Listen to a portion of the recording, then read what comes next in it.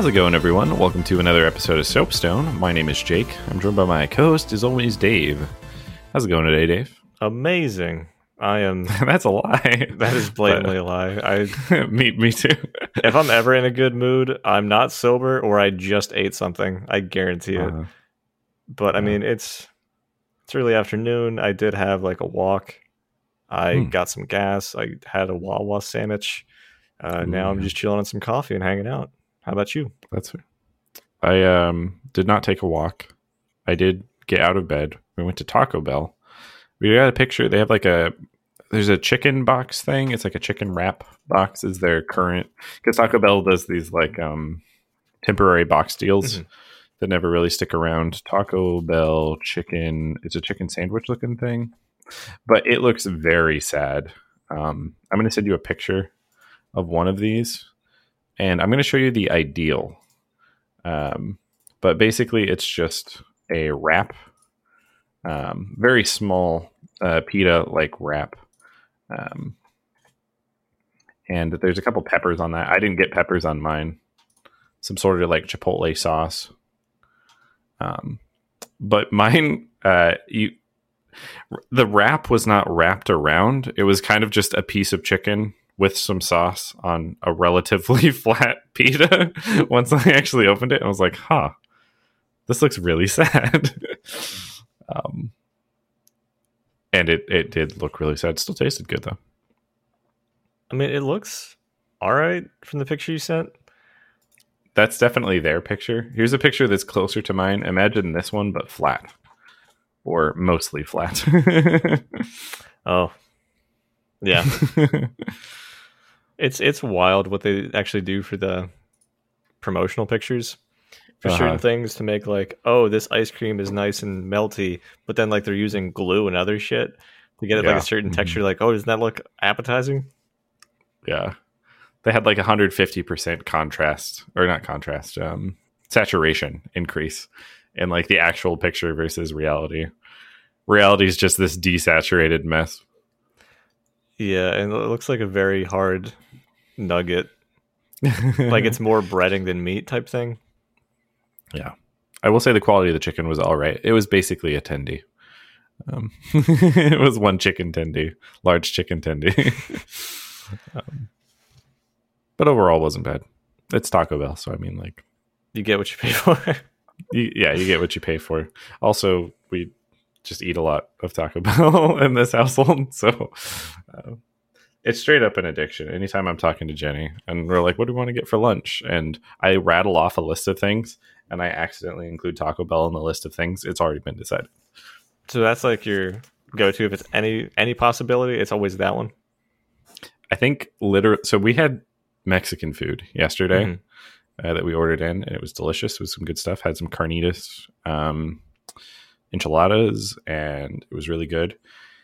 And literally followed up with Taco Bell for lunch today. So no, Taco Bell is not Mexican food. That's the bridge. Right, but I understand. That's the like, hill I'm on. I could see if you had Mexican food, you wouldn't necessarily, for the average person, be in the mood for Taco Bell immediately after for the next meal. Exactly. It should at least knock it down a few pegs. But we were listing off a bunch of options. Wawa, Wendy's, I think we excluded McDonald's, Jules, which is always good. And still Taco Bell won out. So Jules is the one thing that, like, whenever we talk about it, I'm like, I miss Jules. Yeah. There's apparently one probably 10 or 15 minutes from me. I might need to check out. Because I went to a local Swerks, Salad Works, because I haven't been there in a long time. And it was underwhelming. Yeah, that was our last experience too. The one that used to be up by where you guys live, that one was good. Like, I didn't really have bad experiences there. But then each other one I would go to, I'm like, are you guys, is this the same business? Right. Yeah. Yeah. I mean, our last time we ordered it delivered, but it didn't really match expectations. It was pretty sad. So we haven't really gone there much recently, which is unfortunate because I did, like you, used to enjoy their, I was going to say crispy chicken snack wrap. That's not right. That's something that used to be offered at McDonald's. Their chicken Caesar, light Parmesan. Hell yeah. It's good stuff. The only change I would make there is it's buffalo chicken instead of chicken. Mm-hmm. That's a good Adds a little bit of acidity to it. Mm-hmm. Mm-hmm. No, I like it. Do you remember going there after like you went to some post work volleyball stuff here and Yeah. there? Mm-hmm. Yeah, We'd go with. I mean, I was part of the volleyball group. Yeah. Or like when we went with Dustin, and then Dustin would be eating his thing still, and we'd be done. We'd be hanging out for 20 minutes, and he'd like sniff a piece of bread, then keep talking. But he was conscious. He'd be like, "Hey guys, if you guys want to like leave, that's fine. I know I take forever to eat." And we're like, "Yeah, no shit." Yep. See ya. Peace. No, I do remember that. Those are good times. I do miss volleyball. It was good regular exercise. Yeah, it's intensely draining. I like that we had a group. I still miss like playing back up in the old country where I grew up. Mm-hmm. The hills of Appalachia. Yeah. Specifically the hills, not the mountains. Right. Well, I mean, there are no real Appalachian mountains. Yeah, they're Appalachian hills. Common misnomer. Yeah. But I mean, they still play up there. It's just, it'd be like an hour and a half for me to get there. Yeah, right. And then it starts at like 10 a.m., which I can get up early. But then it's like, hey, do you want to play for 3 hours when you've had moderately no exercise for the past 3 years? And I'm like, no, that would break me. Yeah. I just had a visual of the Batman spine crack with Bane. Just a volleyball player in Dave's back. Yeah. It's good stuff though. I used to be good. Oh yeah. I think you were a top skill member. I mean, obviously, so I think at the peak of it, you were literally double dipping. You would I would play Sundays back in the old country. Yeah, and also we played once, I think, a week for our work arrangement. Yeah, we tried for like Wednesday or Thursday, I think. Yeah, this is pre-podcast, obviously. Right. Yeah, we don't interact with people now. That would be ridiculous. We channeled all of our mental energy into this instead of exercise. Yes, exactly. Exercise the vocal cords. It's very important. Before this podcast, I had a speech impediment. It's true, but we've absolutely broken that. Like Dave's back when we go to play volleyball. No, but yeah, I think you were definitely top player there. And part of it was definitely because you were very you've advocated for volleyball at multiple times. Like also when we were in school, I know we had a group going there for a while. I don't think I started that though. I think Ralph might have, but I was immediately like, I know what this is. Yes, very excited. Yeah, that was a good time as well. There's I don't know, we're going down memory lane here, but I remember our sundress event. Yeah. There's still a picture of that, I think, up on Facebook. And no, that was a great time. It was a great time. I don't remember who organized that specifically. I still feel like it was probably Ralph. Like, I know he was there in the picture at least. Well, yeah, of course. But I mean, like, I feel like whoever would have suggested sundress probably would have already owned a sundress. So I assumed it was a lady in our group. It could have been, yeah. Note to self, find origin of sundress volleyball. Yeah, I'm remembering the group there. I mean, everybody immediately agreed to it, so I don't know who the instigator was. But recommend it for the listeners. Find a group of friends, wear sundresses, go play volleyball. And if you don't know what volleyball is, Google it. Jesus, I'm not your mom. But yeah. Maybe depending on your pandemic status and vaccination status also for health reasons. I should disclaim that this would be more difficult to arrange now than the before times. Good old before times. Yeah. There's some good stuff there. But other than that, I'm sitting here drinking my energy drink. I have 3 cases currently, 2 on backlog, 1 cracked open. They're going to be out of the lemon rain, so I'm going to try a new flavor for the next shipment and see how that goes. But fair warning, I would stay away from strawberry jalapeno. It sounds cooler than it is because it tastes like shit. Okay, that's good. I picked orange dreamsicle as the one-time replacement to try it. It's gonna be good. Do you like orange creamsicle? I do like orange. You will love this. They do a good imitation of that flavor. That's good. That's definitely good. I've been slowing down on my caffeine a lot, actually. That's probably healthier. Well, it's just like my throat gets scratchy a little bit from it, and then my heart's like, "You're gonna die." I'm like, we used to be so good at this. What happened? Right. No, I mean, that's fair. It's definitely healthier to not have as much of a dependence on caffeine. I mean, that's it. That's the end of my thought. There's not really more to that. It's fair. It's literally like if history had gone a bit differently, caffeine could potentially be one of these drugs that we're regulating a bit more aggressively. But no, it's acceptable. So I just take as much of it as possible. I mean, it wasn't used in political gerrymandering, essentially. So that's why I got away with it. And then alcohol had too much pushback. But marijuana, people were racist, so that one got through. So yes. That is the short of it. Google it. I'm not your mom. Right. That's going to be my go-to. I don't want to elaborate on something.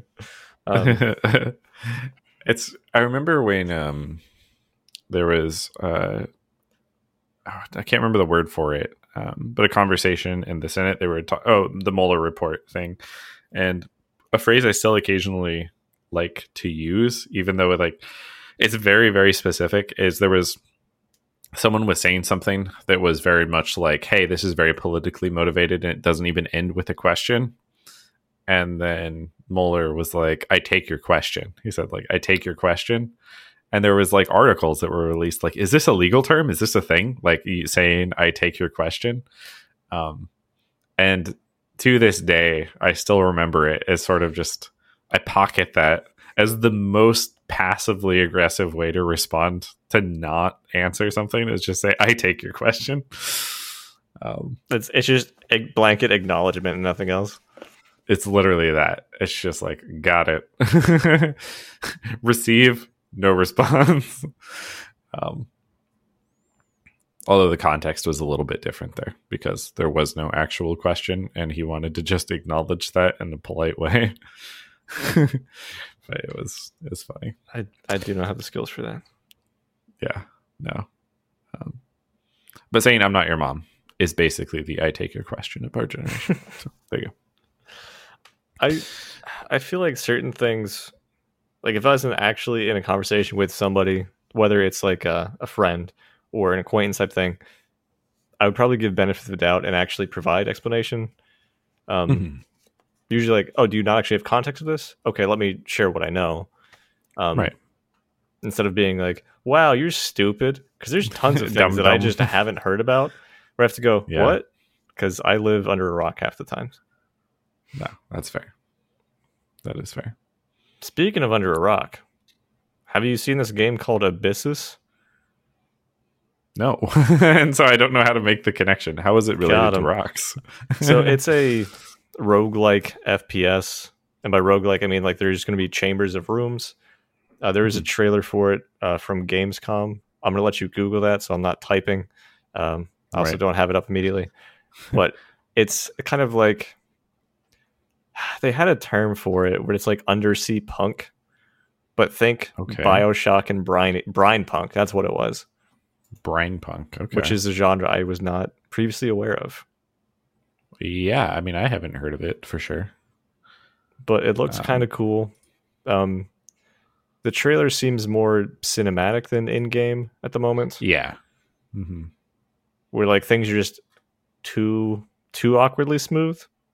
Yes, it's very clearly rigged together instead of, being actual gameplay. Yeah. This is interesting. Now, I thought this was going to be a shenanigans because when I searched for Abyssus, the top result is actually from the Path of Exile wiki. I was like, okay, it's a rock for Path of Exile. Where are we going with this one? It's like it's a socketable item. I mean, I could always talk about Path of Exile. Yeah. It looks interesting. It kind of reminds me of crap. It begins with Xeno. It's not Xenoblade. Xenomorph? Xenoclash. Xenoclash on Steam. It's like that kind of like fighty style. I was gonna say arena brawler, but it's not really.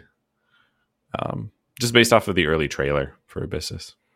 It does feel like every game has roguelike as a tag at this point. I don't hate it, but it's very, very prevalent right now.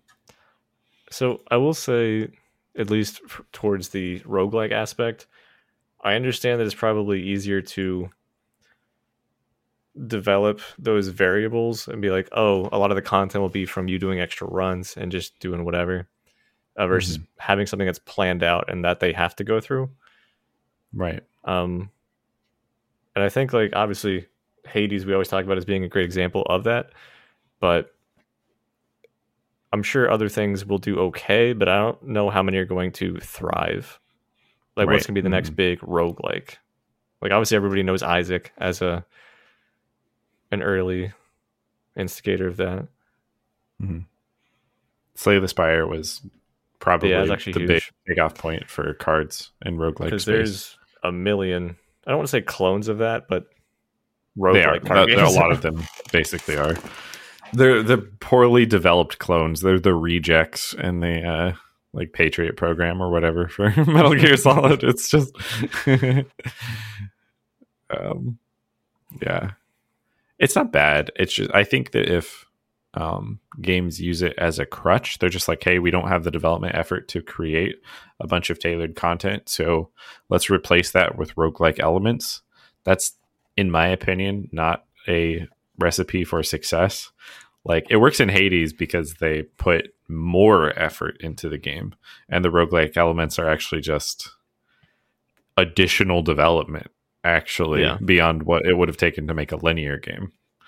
It's not a shortcut for them, Yeah, they really, really fleshed it out. And also with each thing, like, you're unlocking more story. Whereas I'm sure Abyssus is not going to be story driven. I'm sure it's going to be much more on the gameplay and combat, as it is a Phippus. Phippus, yeah. This is the official genre. I don't know, but like from roguelike perspective, you've always been hyped about, I'm gonna blank on the name, same people who did. Oh wow, Dishonored. Thank you, and thank you. Dishonored and Prey. We're talking about Arcane Pseudos, presumably Deathloop upcoming, I assume. Yeah. Sometimes I just have to look into your eyes and you can just read my emotions. So thank you there. Well, I started smiling because I was like, we're going to talk about Deathloop for a second. Yeah. But I mean, are you still excited for that? Do you think it will thrive, even though it's explicitly going to be roguelike? Yeah. I think it's like, they're not, for the exact same argument that it's good in Hades. Like, they're building it into the base gameplay. They're not saying like, let's make the game more simple. Like, we'll auto generate all this content. Instead, it's explicitly like the day progresses through these different time frames, and you can pick where you want to go. And it's like more procedural roguelike, where maybe enemy placements change a bit, but that's not changing a lot. The most important things are you learning the path through the loops, like, and what impacts what, which doesn't seem like laziness to me. It just seems like interesting game design. Yeah, I don't have much to comment on with it. It's just I want to see where it goes. I really want to see. I want to watch you play it and get your direct feedback because I know you're the most excited for it. I don't know if it's something I'm going to jump on specifically, but I do want to follow it for sure. Right. No, it looks really good. At the very least, they've done good presentation for it, and if it's kind of the next incarnation, it looks very much like Dishonored. I don't want to. I realize we've already talked about Deathloop a lot. I don't want to get too in depth on it, but I like Arcane's recent projects. I loved Prey. I actually like Prey a lot more than Dishonored, as far as a realization of the immersive sim formula. 1,000,000,000% agree with that. Yeah. Because Dishonored was fun, from what I remember, because it was many years back. But it felt much more like just cheesing stupid AI, whereas Prey had like exploration, and it was more of an immersive sim like BioShock, where you cared about what was going on in the story. You want to get certain power ups. You opted in certain things. You're like, how can I get through this door? Well, I don't have any tech. How strong can I punch through it? Maybe we'll punch through it. Right. Yeah. I think that's entirely fair. That's the same assessment I would give it. Prey has more questions to answer. It's much more freeform. It's more of an actual immersive sim. Dishonored is like easy path, kill everyone. More difficult path, kill no one. And then that relates to the chaos in the world. And then they played that across 3 games, essentially. Yeah. And then after the first one, I didn't feel the need to be like, I want more of this exactly. Although the protagonist of Dishonored 2 does have some really cool powers. It's not enough to play the game on its own. It's just if you had to pick one to play. Dishonored 2 is a good entry point. Maybe 2, yeah. Probably Dishonored 2. Death of the Outsider requires too much knowledge of other things going on. It's like, here's the game for the people who are invested in the world of Dishonored. It requires other outside knowledge? Yes. Yes. But yeah. Abyssus doesn't look bad, though. Keep an eye on it. Hopefully, it looks a little, like you said, a little tied together for that trailer, a little janky. I don't know how early concept that is compared to what the final game looks like, but anytime I see just a trailer like that, I get suspicious, because it's literally, to quote Lyle Rath, it's a no game, no hype type thing. It's like, I can't get excited about a thing if you're just showing me footage that's not actually going to be representing what it is. Right. Like, it's cool on Steam where you're checking out a game that's listed and it's like, hey, here's a trailer, here's your get hype moment. But then afterwards I have like, hey, here's actual in-game stuff. So you actually know, like, oh, this is what I'll be experiencing. Yeah.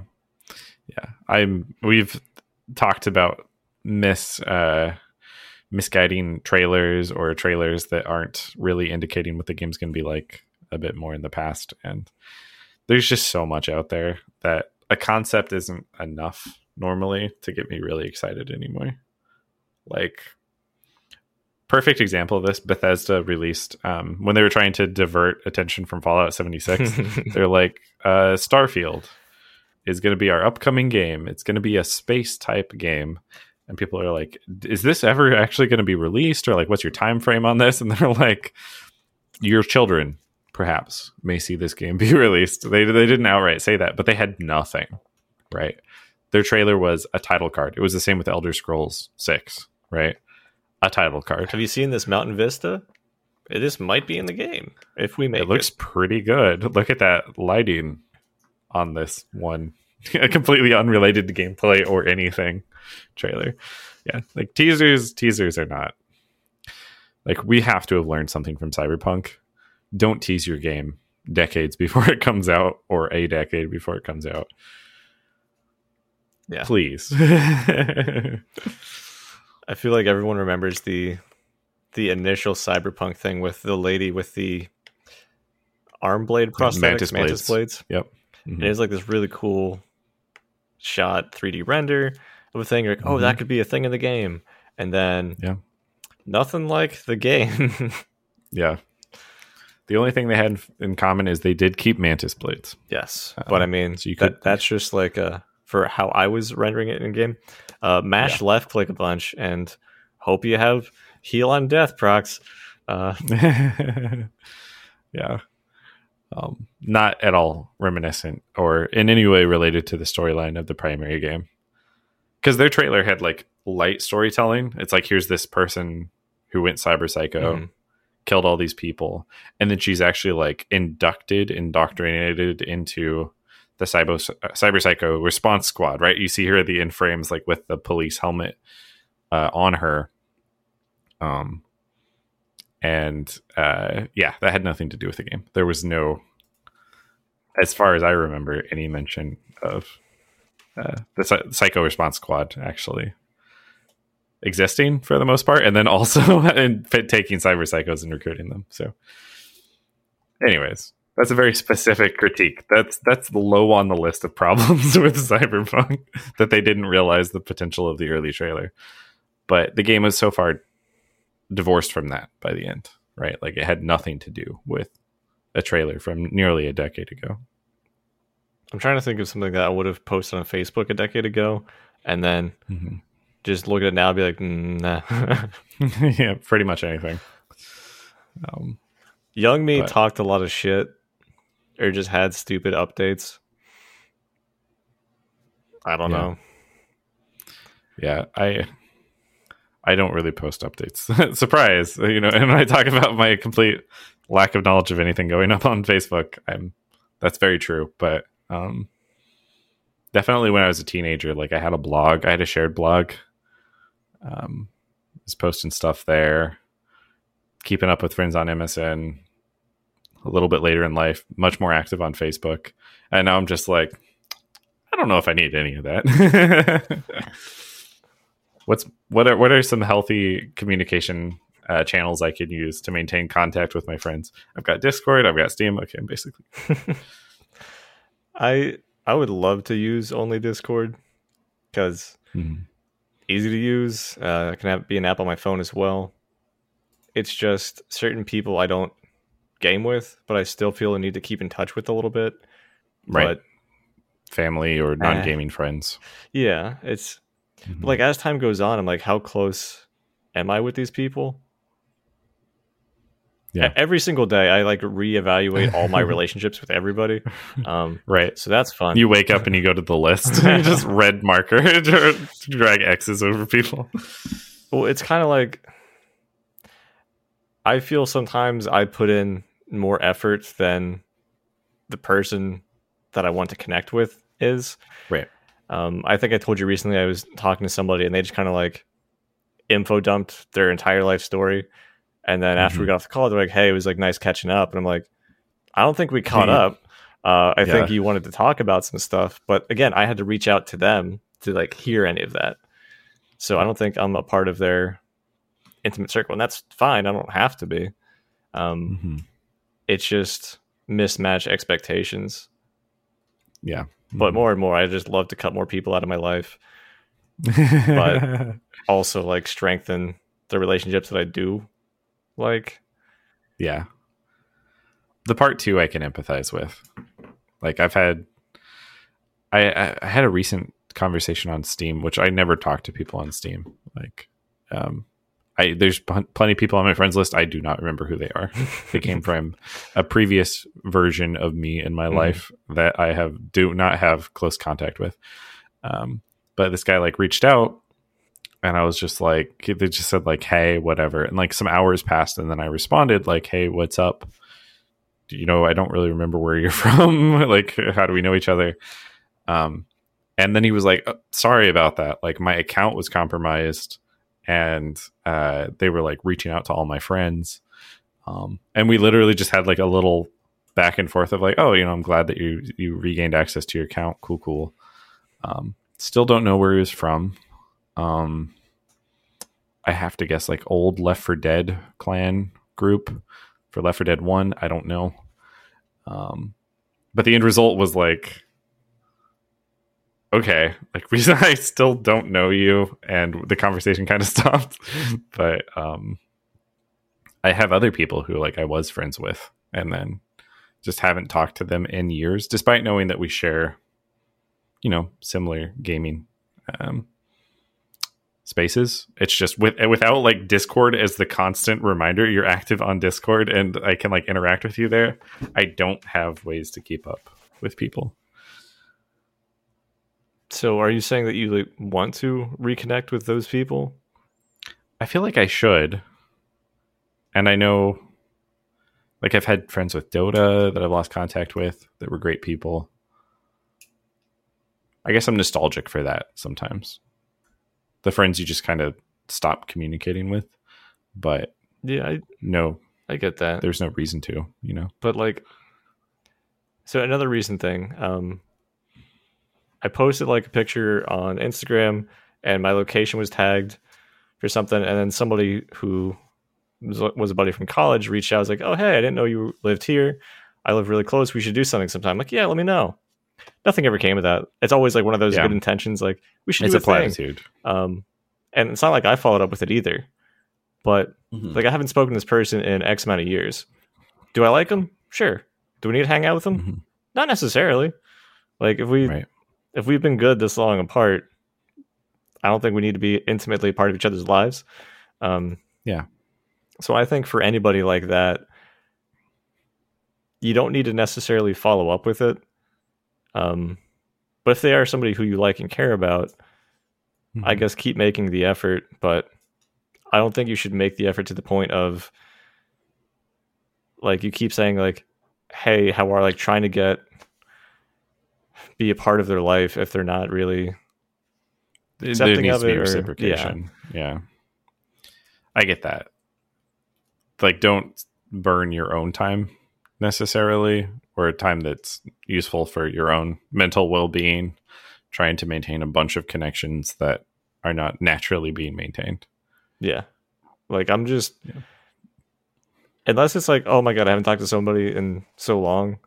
And like, we have that relationship where we cannot talk for a couple of months, but then like, hey, let's get together, grab dinner and hang out. Right. Outside of that, just don't. Because then if you do reach out and they don't reciprocate in the way you hoped, you're going to resent them for it. And that just could be who they are. There's just a mismatch. Right. And it's not necessarily your fault or theirs, but quit giving yourself shit and pain for it, I feel. I'll count that as the life advice question at the end of the episode. So stop reaching out to people. There you go. No, I mean, I think it's just kind of the nature of growing up, and I feel for the most part, categorically, we're adults at this point in life. And like, I think at this point, we all know that it's natural to grow apart from certain groups. But when we were told that as teenagers, it was kind of like, you will make other friends, right? Like, you'll find a different friend group. You'll find different people that you interact meaningfully with through your life. And that is usually the case. That's usually true. Some people make the transition, make the jump, and that's great. You have lifelong friends and things like that. Obviously, Dave and I grew up together. But you also, the part that they don't tell you is that there's not an equivalent exchange, like in numbers, right? So you will grow distant from current friends. It's not like you're making new contacts to replace all of that. Yeah, it's like high school, you were with a bunch of people who were in the same boat as you. College was a similar thing as well. And then after that, you really start to pick and choose. You're like, this work person who I met, do I want to get together for like a beer with them? Right. And usually not. Like, usually not. I mean, I've met like a lot of nice people through like my career, but like, we're not going to become good close friends. Right. I feel like I already have those people. I'm open to a new friend per se, but like, how does one go and do that? How do you force a substantial, meaningful relationship? And maybe like, would you say that it's a sort of a reduced bandwidth for meaningful friends, or maybe just you want more meaningful friends now instead of a bunch of acquaintances at this point? Like, what's the difference now? I mean, in your current phase in life, I definitely want more of a stronger relationship with anybody who I hold close, rather than like, let's say we have like a friend get together that somebody else hosts, and it's like the person who's hosting, you guys, myself, and some other people. So already I like a majority of that group. Right. But like, let's say somebody gets invited there who is like a friend of a friend. I don't give a fuck about you.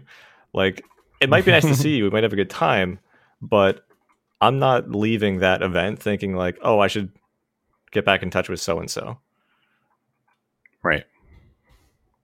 No, I get that. I do get that. Appreciate the time. Catch up briefly. Re-enter the standard ecosystem of friends in the circle around. Yeah, but it's, okay, here's an example. At LAN party, right? Mm-hmm. There's always like a whole bunch of people, some of which you know very well, other ones you might not be as close with. Right. But if somebody like runs you like, hey, how you been? I hate that shit. Because like we haven't talked in a year. We obviously don't care how the other person has been intimately. It's like a pleasantry. But right. I'm going to give you the most top level shit I give to my grandparents. I'm fine. Things are good. I'm not going to tell you about my intimate personal details, because then what? What are you going to do with that? Just hold on to it and drop it in the trash? Are you going to see me next time and be like, hey, 6 months ago you mentioned something about like serious depression. Did you kill yourself? What's going on? Like, right. You're still around. That's good. I don't want people having my personal shit unless I have their personal shit. Yeah, no, I get that. And I only want you to have my personal shit and vice versa if like we're close. It's a trust thing. I think that's fair. Yeah.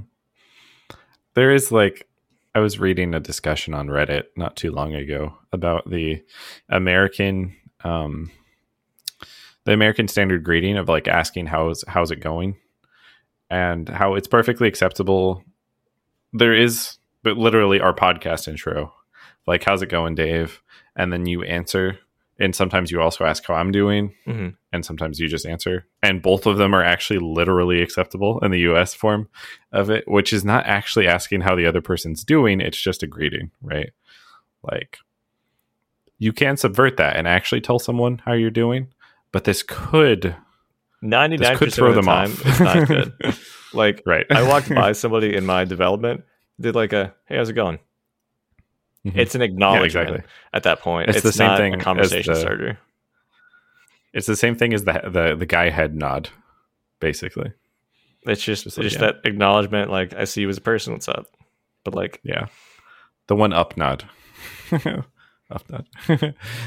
If you do like a one down nod, that's you're part of a secret society. Yep, exactly. all praise Cthulhu. Yep.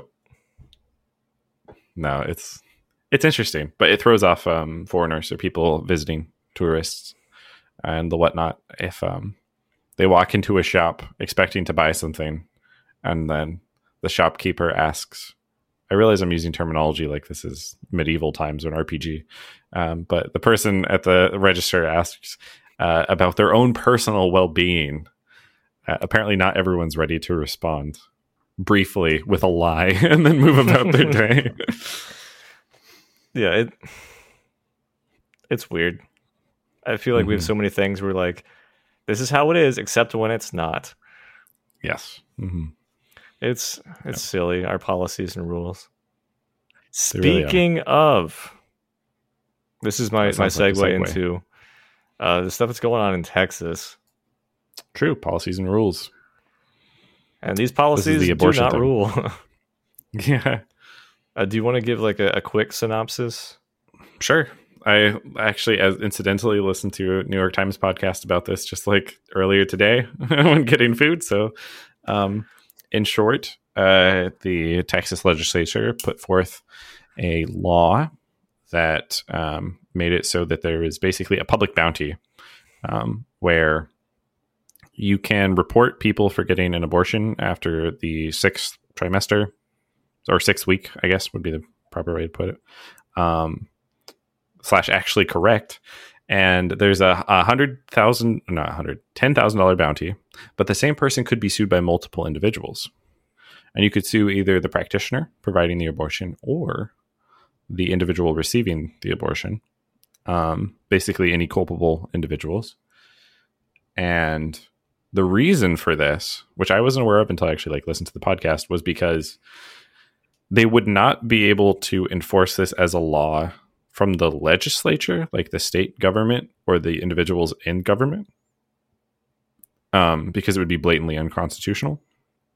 So instead, the law is that it empowers anyone to bring suit against these individuals that are participating in or assisting with abortions. And the effect is much as one would expect. Basically, none of the 24 facilities in Texas that currently offer abortions are willing to do so past the 6th week, which is very early. Most people don't actually know that they're pregnant until around that time. Yeah, because you don't really start to show unless you're like actively trying and monitoring it. It's entirely possible you wouldn't know until. That's like you missed a period, right? Month has passed, and then you have 2 weeks leeway. That's a very quick turnaround for making the determination to have an abortion, compared to like when a fetus is viable, which is like 20 weeks, 22 weeks, around that. There's a massive timescale difference there. So how would you translate this law to a layman? Because my version is, if you hate women, holy shit, this is a great law. Yeah. It's definitely a massive blow to personal autonomy. And it's... So the Supreme Court ruled in on this and said that the law itself, they basically won't make a constitutional ruling on this to pause the law, its implementation. So it's live now in Texas. And potentially, if someone were to be sued, then this could be escalated back up to the Supreme Court, where they might make a constitutional call in that case. But it was 5-4 conservative justices for the most part in favor, liberal justices for the most part against, except John Roberts, who is kind of a swing justice.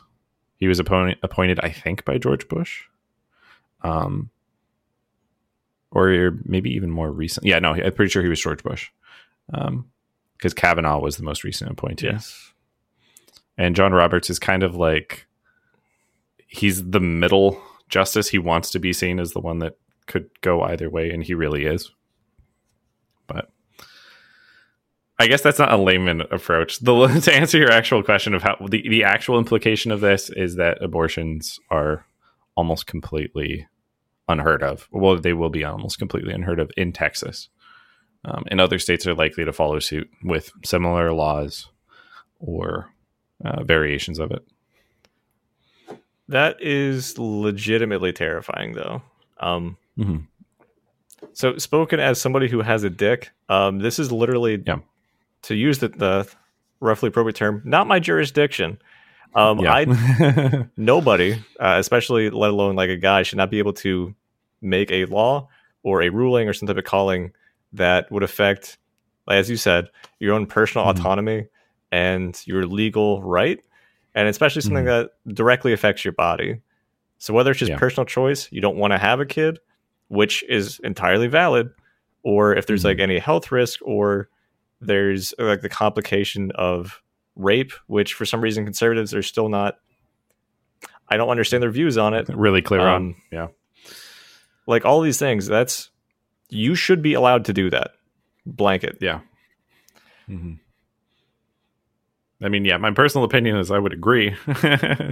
And again, personal autonomy, I shouldn't have a say in the bodily autonomy of somebody else or infringe upon their rights.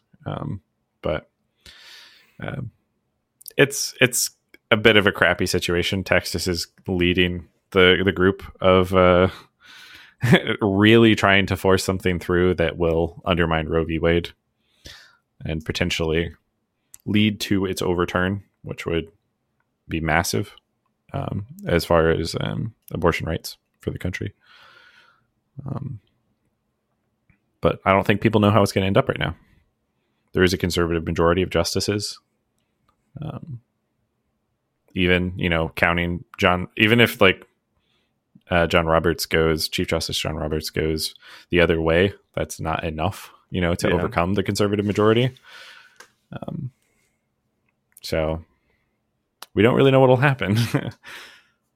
Yeah.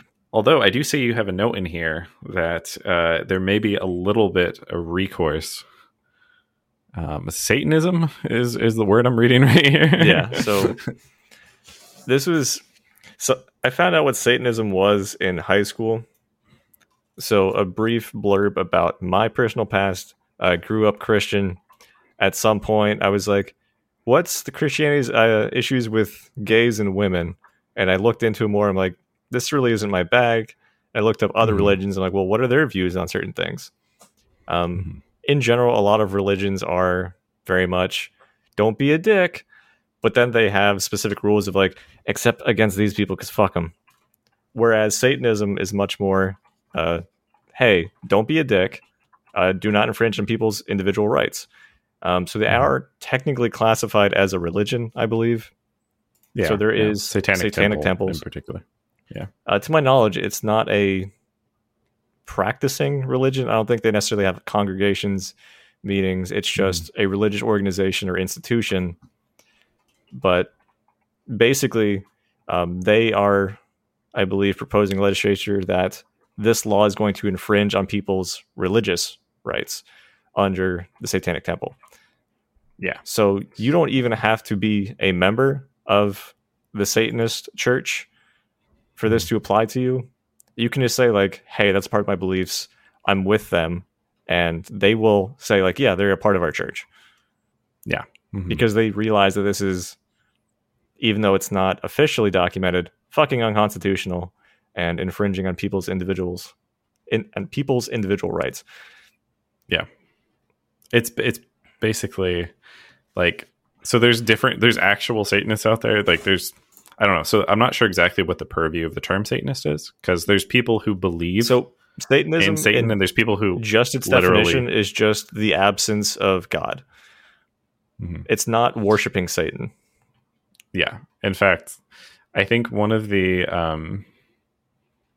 core beliefs of the Satanic Temple is that they don't actually believe in Satan. Like that's their tenets are actually really good. Yeah. And so there is one thing I was reading about this as it pertains to abortion is they do have what's called an abortion ritual, which sounds terrifying. But what it actually is like before you make a decision about your own personal bodily autonomy, look in a mirror and have a moment of self-reflection where you like reflect on the tenets. And I think the two that they want people to reflect on prior to having an abortion are tenet 3, which I'll quote as one's body is inviolable. Basically, you're in control of your own body, subject to one's own will alone. And the other was, I believe, 4, which is the freedom of others should be respected. Or no, it's not 4. There's another one. I can't remember what the second one was that they used. I think 4 or 1 would be the 2. Yeah. I'll have to try to find that. I don't want to misrepresent like a religious institution, but the short of it is basically before and after an abortion procedure, have a moment of reflection, consider that this is your choice. And that's basically the core tenet.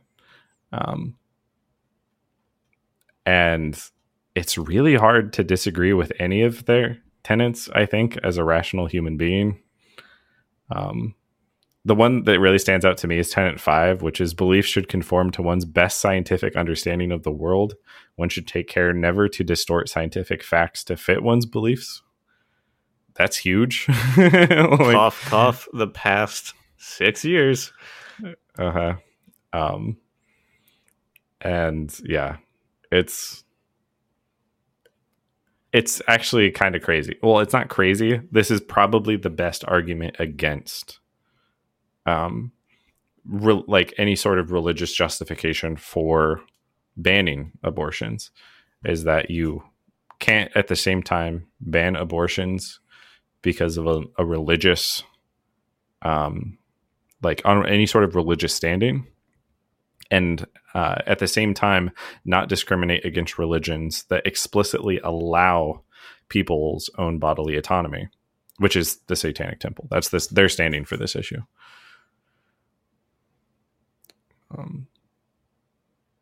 and it's gonna be interesting. It's gonna be interesting to see how this unfolds, because part of the issue with the chilling effect of the law is that all of these places offering abortions actually just stopped offering them after 6 weeks. Whereas in order to go back up to the Supreme Court, they would have to offer one after 6 weeks and then be sued and then escalate it back up the court circuit to the Supreme Court. That's the way that the law actually has to be contested. And the Satanic Temple is taking a different approach, which is good because none of the institutions are actually offering abortions past 6 weeks, which is, hold up, you're infringing on our religious beliefs. I'm glad that one fucking institution will stand to reason, because holy shit, when you grow up in religion with whatever form it takes, statistically Christianity or Catholicism at this point, if you're in the United States, so much of it influences other things that you don't realize until you're outside of it. Like, Christianity and like nationalism is just indoctrinated so much into kids in just like minor ways, like Pledge of Allegiance, saying that America's the best, saying that abortion's bad, and just giving it this view of, hey, this is just Christianity's belief, not necessarily your belief. But if it's the only thing you're fed, it's the only thing you know. So you start to take issues with like, why are they trying to attack Christianity? Why are they trying to kill babies? No. That's how they're framing it. Maybe somebody's not ready to be a parent. Maybe they just like having sex and don't want to be a parent. Who'd have fucking thought? That's me. Right. Like I've never had an abortion with any of my partners, thankfully, because I don't think it's going to be like a nice, fun, quick, easy experience that anybody wants. Right. But at the same time, like, we're still young and like figuring out what we want to do with our lives. Why would you want to commit to have a kid and a responsibility? Because like, as much as I don't like kids, I understand that if I had one, it would become my entire life, because I want to make sure that the kid's okay, taken care of. I can support them financially. Yeah, exactly. Yeah. And I think that's literally part of the difference. I mean, places that have higher rates of abortion are those that have lower rates of contraceptive use. Like, that shouldn't surprise anyone, but that's part of the religious sort of paradox here, is like, not necessarily a paradox. It's not a true paradox. If the end result is you want more kids, everyone to have more kids, then yes, lowering contraceptions, lowering acceptability of abortions, like, would result in more kids. But what it also increases is unsafe abortions, back alley dealings, things like that. And those are gonna happen, right? You're gonna have people who can't afford to leave the state, and they need to, like, they'll feel compelled to have this resolved using an abortive procedure that's now no longer safe. Like, if you care about people, the people who are living right now and not potential future life as a concept, then it really doesn't make any sense to endorse these kinds of laws in legislature. But this is by far the most political I think we've actually ever been on the show. I think we talked about video games once for like 10 minutes, and then it's been like, how do you feel about personal relationships also? And I did look up the abortion ritual. It was tenet 3 and 5. So one's body is inviolable and belief should conform to the best scientific understanding of the world. Okay. Those were the two. I didn't want to be wrong on that, because there's, it's a religion, and you should treat them seriously where you can. Yeah. But I believe the Satanic Temple, correct me if I'm wrong, if you found something I did not, but I believe that they are also offering financial support to, if anybody is being sued under this currently. It wouldn't surprise me. They are an advocacy group. I don't have any specific information, but at the very least, you should, if you're someone affected and you want better advocacy, I would reach out for them. I do know people can also get like membership cards, which lends some legitimacy here. As it's a religion, you don't need an ID to say that you're a member of any religion. No, it's just like we have a lot of religious freedoms. Just like you don't need to buy our merch to say you're a fan of the show. But if you'd like. Right. But if you really want to be a fan. Well, it just, but I think it is that way. It is kind of repping the brand, so to speak. So the same way people have like bumper stickers or merch for like a t-shirt, you're saying like, hey, I like either this person's art or their beliefs or something that they do that I get benefit from. So yeah, if you want to rep it by getting a card, by all means.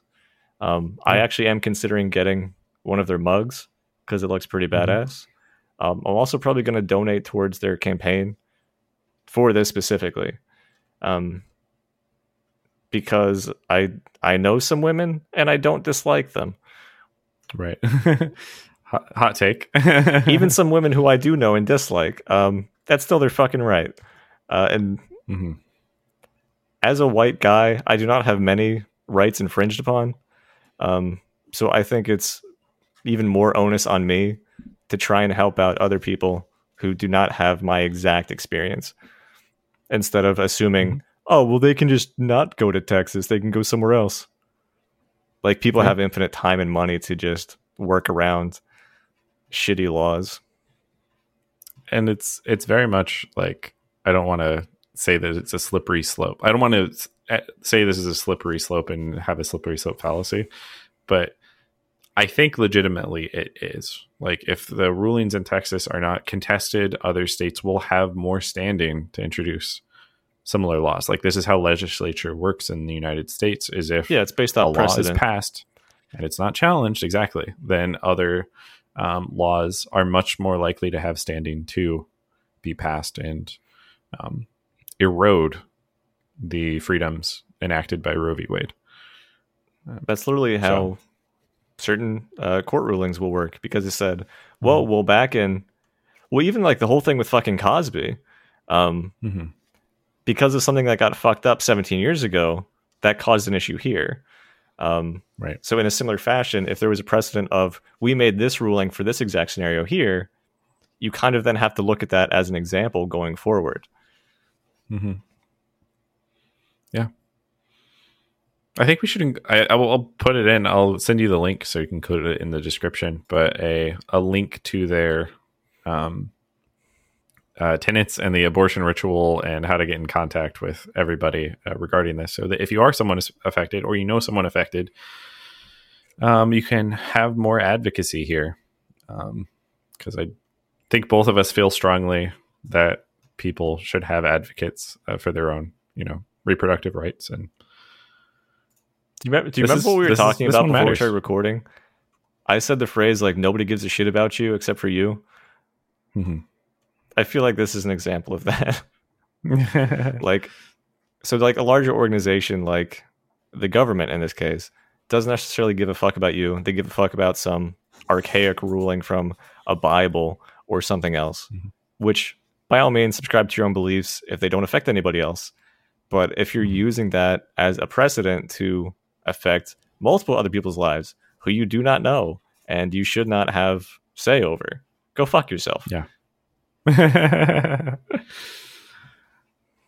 Yeah, it's I would probably take a less aggressive stance, but at the same time my messaging would ultimately be the same. I mean, like, one of the core tenets here is don't infringe upon others bodies. Don't respect other people's freedoms, and those are fundamentally what's at stake here. We're saying, no, everything should conform to this one beliefs approach, and as opposed to allowing different beliefs to have their own, implementation, their own autonomy, right?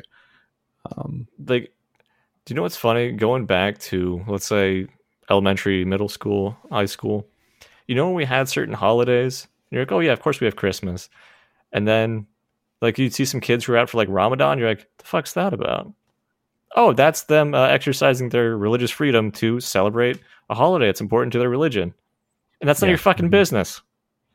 They'll do the homework later, Tim. Not sure why I chose Tim. That's, well, Tim is usually the one who does. He's always raising the arguments of how we should stop respecting Ramadan. I'm not really sure what Tim's got going on, but it's a nice one-syllable thing. Also, that's my dad's name. I'm not meaning to target you, Dad, if you're listening. Yeah. Anyways, definitely something worth researching, following up on. Could affect you, could affect people that you love and care for. So it's something that, I don't think that we're the most advocacy-driven podcast out there. Definitely not. And we're not even a political podcast. We're not even a policy podcast. But potentially, we have people, down in Texas who could be affected by this. We have friends. And even if we didn't, then we have friends who have friends, right? We got to watch out for each other and ensure that at the end of the day, no one's rights and personal autonomy is being tread on by the government, or other individuals. And so I would read the tenets, give them a look-see. I think it's super edgy to say. I'm usually the edgelord in video games and everything like that. I advocate for all of that. Even myself, I don't know if I would go to a family reunion and be like, hey, I've found this new religion and it's the Satanic Temple, and expect everything to go well. But it's literally the first thing in their FAQ is that they don't believe in the supernatural or Satan. So you don't have to subscribe to that part of it, right? But out of all of the religions I've found out or I've investigated, this has the most grounds in rationality, since it is completely divorced from superstition. So I'm a fan. I would like to second that statement. So check the description if you're interested. Apparently we're now advocating for a religion. Give it a look-see. If it's not to your liking, that's absolutely fine. We'll still advocate for your personal bodily autonomy as best as we can through our podcast, I guess. Yeah, we already had words of wisdom. I can't think of any good topic that would follow up off this. Well, I want to make a clarification in one of my statements, because earlier I said, if I don't know you, I don't give a fuck about you. And then later I'm like, we should care about all people. So separate thing. I don't need to care about you individually as a person, but I still think you should have all of the rights and access to things that you need as a person. 100%. Right. But we don't need to be close friends. That's all I'm saying. Mm-hmm. Yes. But if you do want to be close friends with Dave, you could send him an email at soapstonepodcast@gmail.com, or you could just join the discussion on Facebook, talk about Dave every week, I presume, at facebook.com/soapstonepodcast. And as always, we'll see you in the next one. Have a good night.